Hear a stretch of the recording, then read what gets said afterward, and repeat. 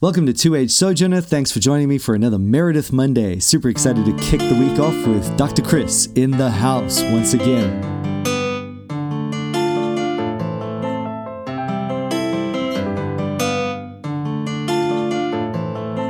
Thank you for joining us, Chris. Thanks for having me, Mike. Yeah, always a pleasure, and very, very excited that you're willing to spend this time with us.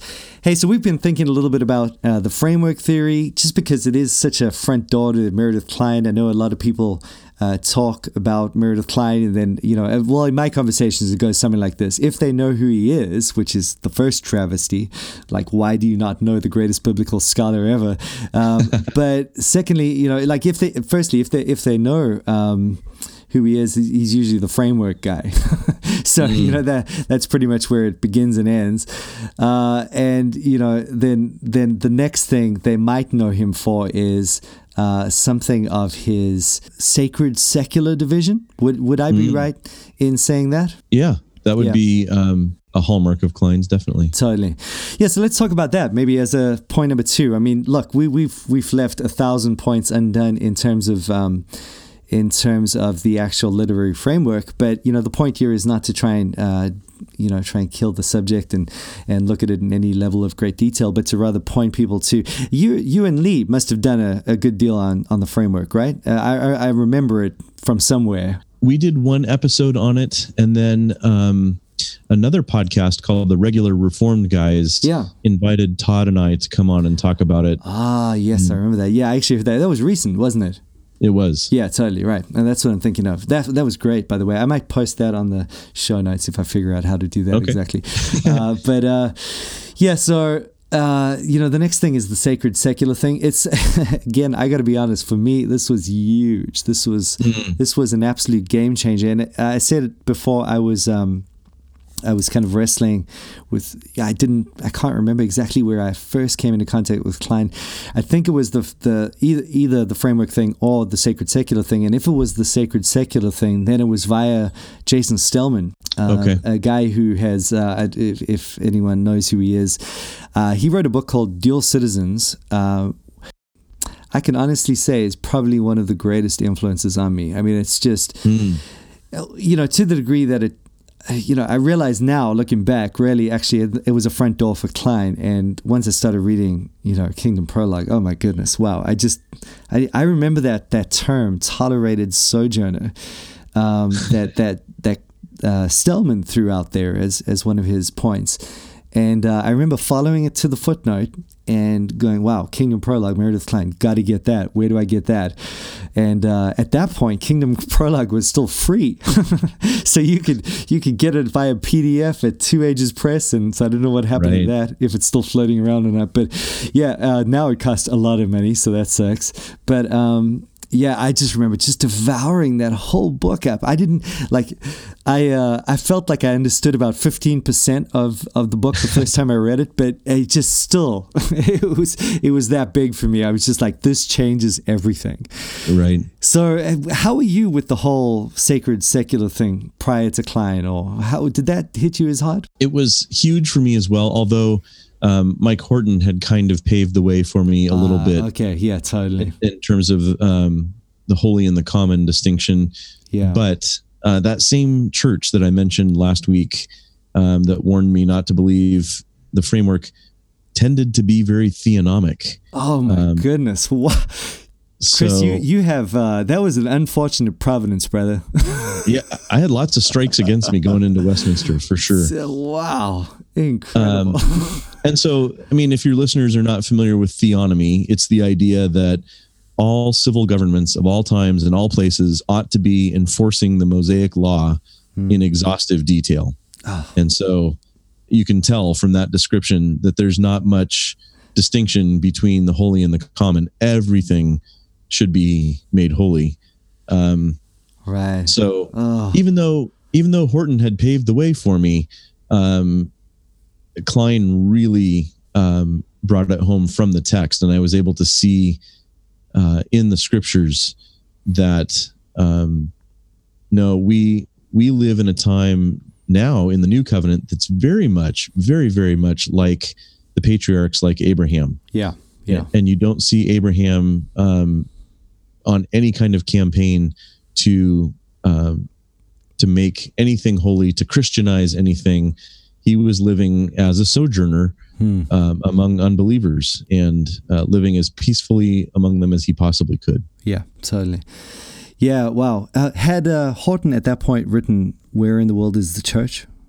Yes. Okay. Was that the book that paved the way? I have to admit I haven't actually read that one. The one that really got me excited was Putting Amazing Back into Grace. Okay, right, yeah. And then I also read In the Face of God about worship. Yeah. Wow, totally. Yeah, and that was all the sacred deal. And yeah, well, because what happened, the reason I ask is it got me, I went so it started with Stellman, sent me just a bit of an odd kind of journey, actually, now that I think about it, but sent me to read Kingdom Prologue. And as I said, I kind of, I was like, wow, getting 15% sort of understanding what's going on with Kingdom Prologue, just trying to figure it all out. And Horton's book, Where in the World is the Church, almost tied up all of the ideas that had been, so I'd say the way had been paved by Klein, so to speak. And Horton's book, Where in the World is the Church, just pinned it all down. But then I went straight back to Kingdom Prologue and read it all again, and it just all suddenly came into focus, and I see what he was driving at and what was going on there, and just amazing. Wow. And the thing is, I had been wrestling with the Christ and culture thing, and it's difficult. It's difficult without a covenantal framework. You really just have no idea what you're doing.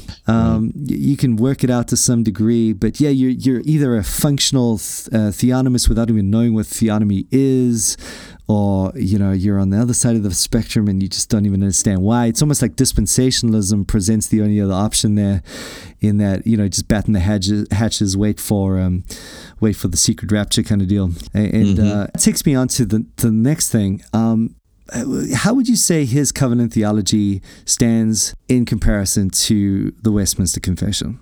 Well, what we're talking about now is his contribution, I think, of the covenant of common grace. The concept of common grace had been dealt with by Reformed churches, especially in the Netherlands, before Klein, but nobody had really talked about it in the context of covenant theology. The Westminster divines and other 16th and 17th century Reformed theologians would have talked about this in terms of providence, right, rather than common grace. Yes, but without that covenantal framework to put it into, I think you're right. You do end up really flirting with theonomy along the way. Yeah. The common grace thing was just absolutely. I mean, it gave you a way to not feel like you were slipping into hell, while at the same time understanding that you weren't yet in heaven. That's what it felt like for me.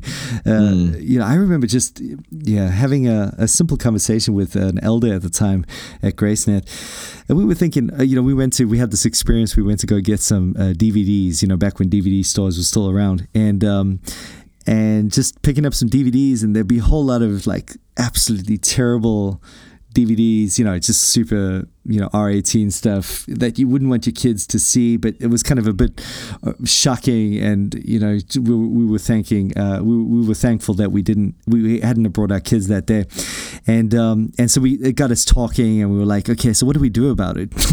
And I remember him saying, like, we need to write a letter to, the DVD store guy to get him to like change his, arrangement of DVDs. And then we need, if he doesn't buckle to that, then as citizens, we need to basically write to the council and get the council like sort of press down on him from family values, and just going on this whole thing. And I remember thinking, wow, that sounds weird. I don't know what it is. It feels right. Like, obviously I want that to happen, but I don't want it to happen because I know it's kind of not really my mission, because it's all just totally terrible. And then at the same time, I would think, well, my position is a little bit ridiculous as well. in that I just want to kind of just turn my eyes away from it all and just if anything, hand out a gospel tract kind of thing. I was on that end of the spectrum. Just say, hey, turn to Jesus and hopefully he'll sort your DVD store out. But it was. I remember just that was the only way. And this is despite I'd done a lot of reading at that point, and still nothing was really getting me. And then just the Common Grace deal was so massive, because I remember thinking to myself, oh wow, I can actually legitimately partner with unbelievers to do things that advance the preservation and well-being of humanity without ever feeling like I have to impose any sort of theonomic angle on them. And it's, all of that is available to me as a Christian, as a citizen in this world. And yet at the same time, that I don't feel at all, because that's all under the category of common grace, that affects my standing, my mission, my perspective of eternity. And that's amazing. That it just almost in a swoop, it just kind of sorted me out.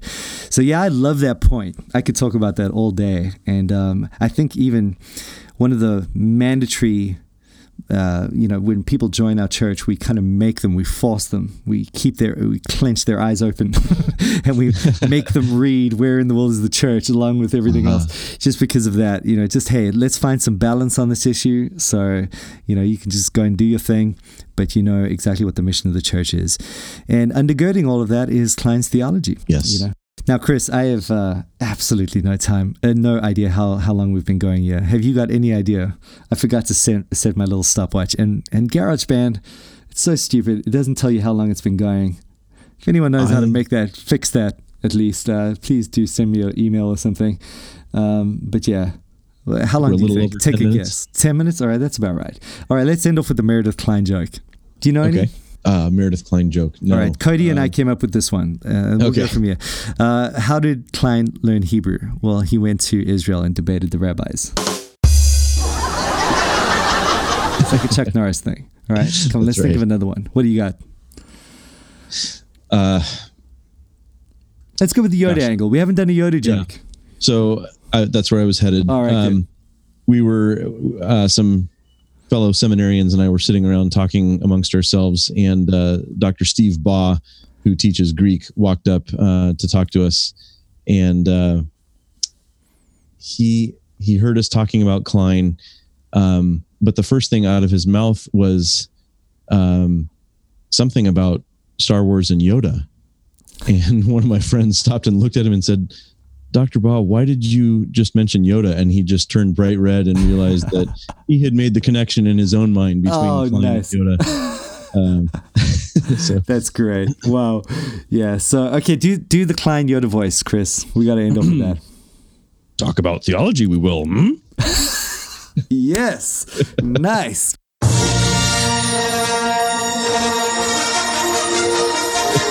Perfect. Oh, boy. I might just cut that, repeat it, play it back a couple of times. I'm going to practice some serious self-control and letting that one slide. But man, hey, are you still selling those Kline t-shirts? They should be at my Etsy store. I can Etsy. send you the... Yeah, totally. Check it out. You've got my favorite is Theonomy, and there's got a picture of Kline doing his Yoda thing. Theonomy at the bottom of the t-shirt jumps the eschatological gun. Yes. Boom. Absolutely. Yes. Man, you know what? Actually, for this podcast, I'm going to introduce sound effects. I'm going to go hunting on the web, and I'm going to, post edit and do the sound effect and throw some machine gun fire on that one. That's awesome. Anyways, Chris, it's been so much fun, man. Thanks so much for joining us again. Appreciate it. Thank you, Mike. Thanks for joining us at 2H Sojourner. See you next time.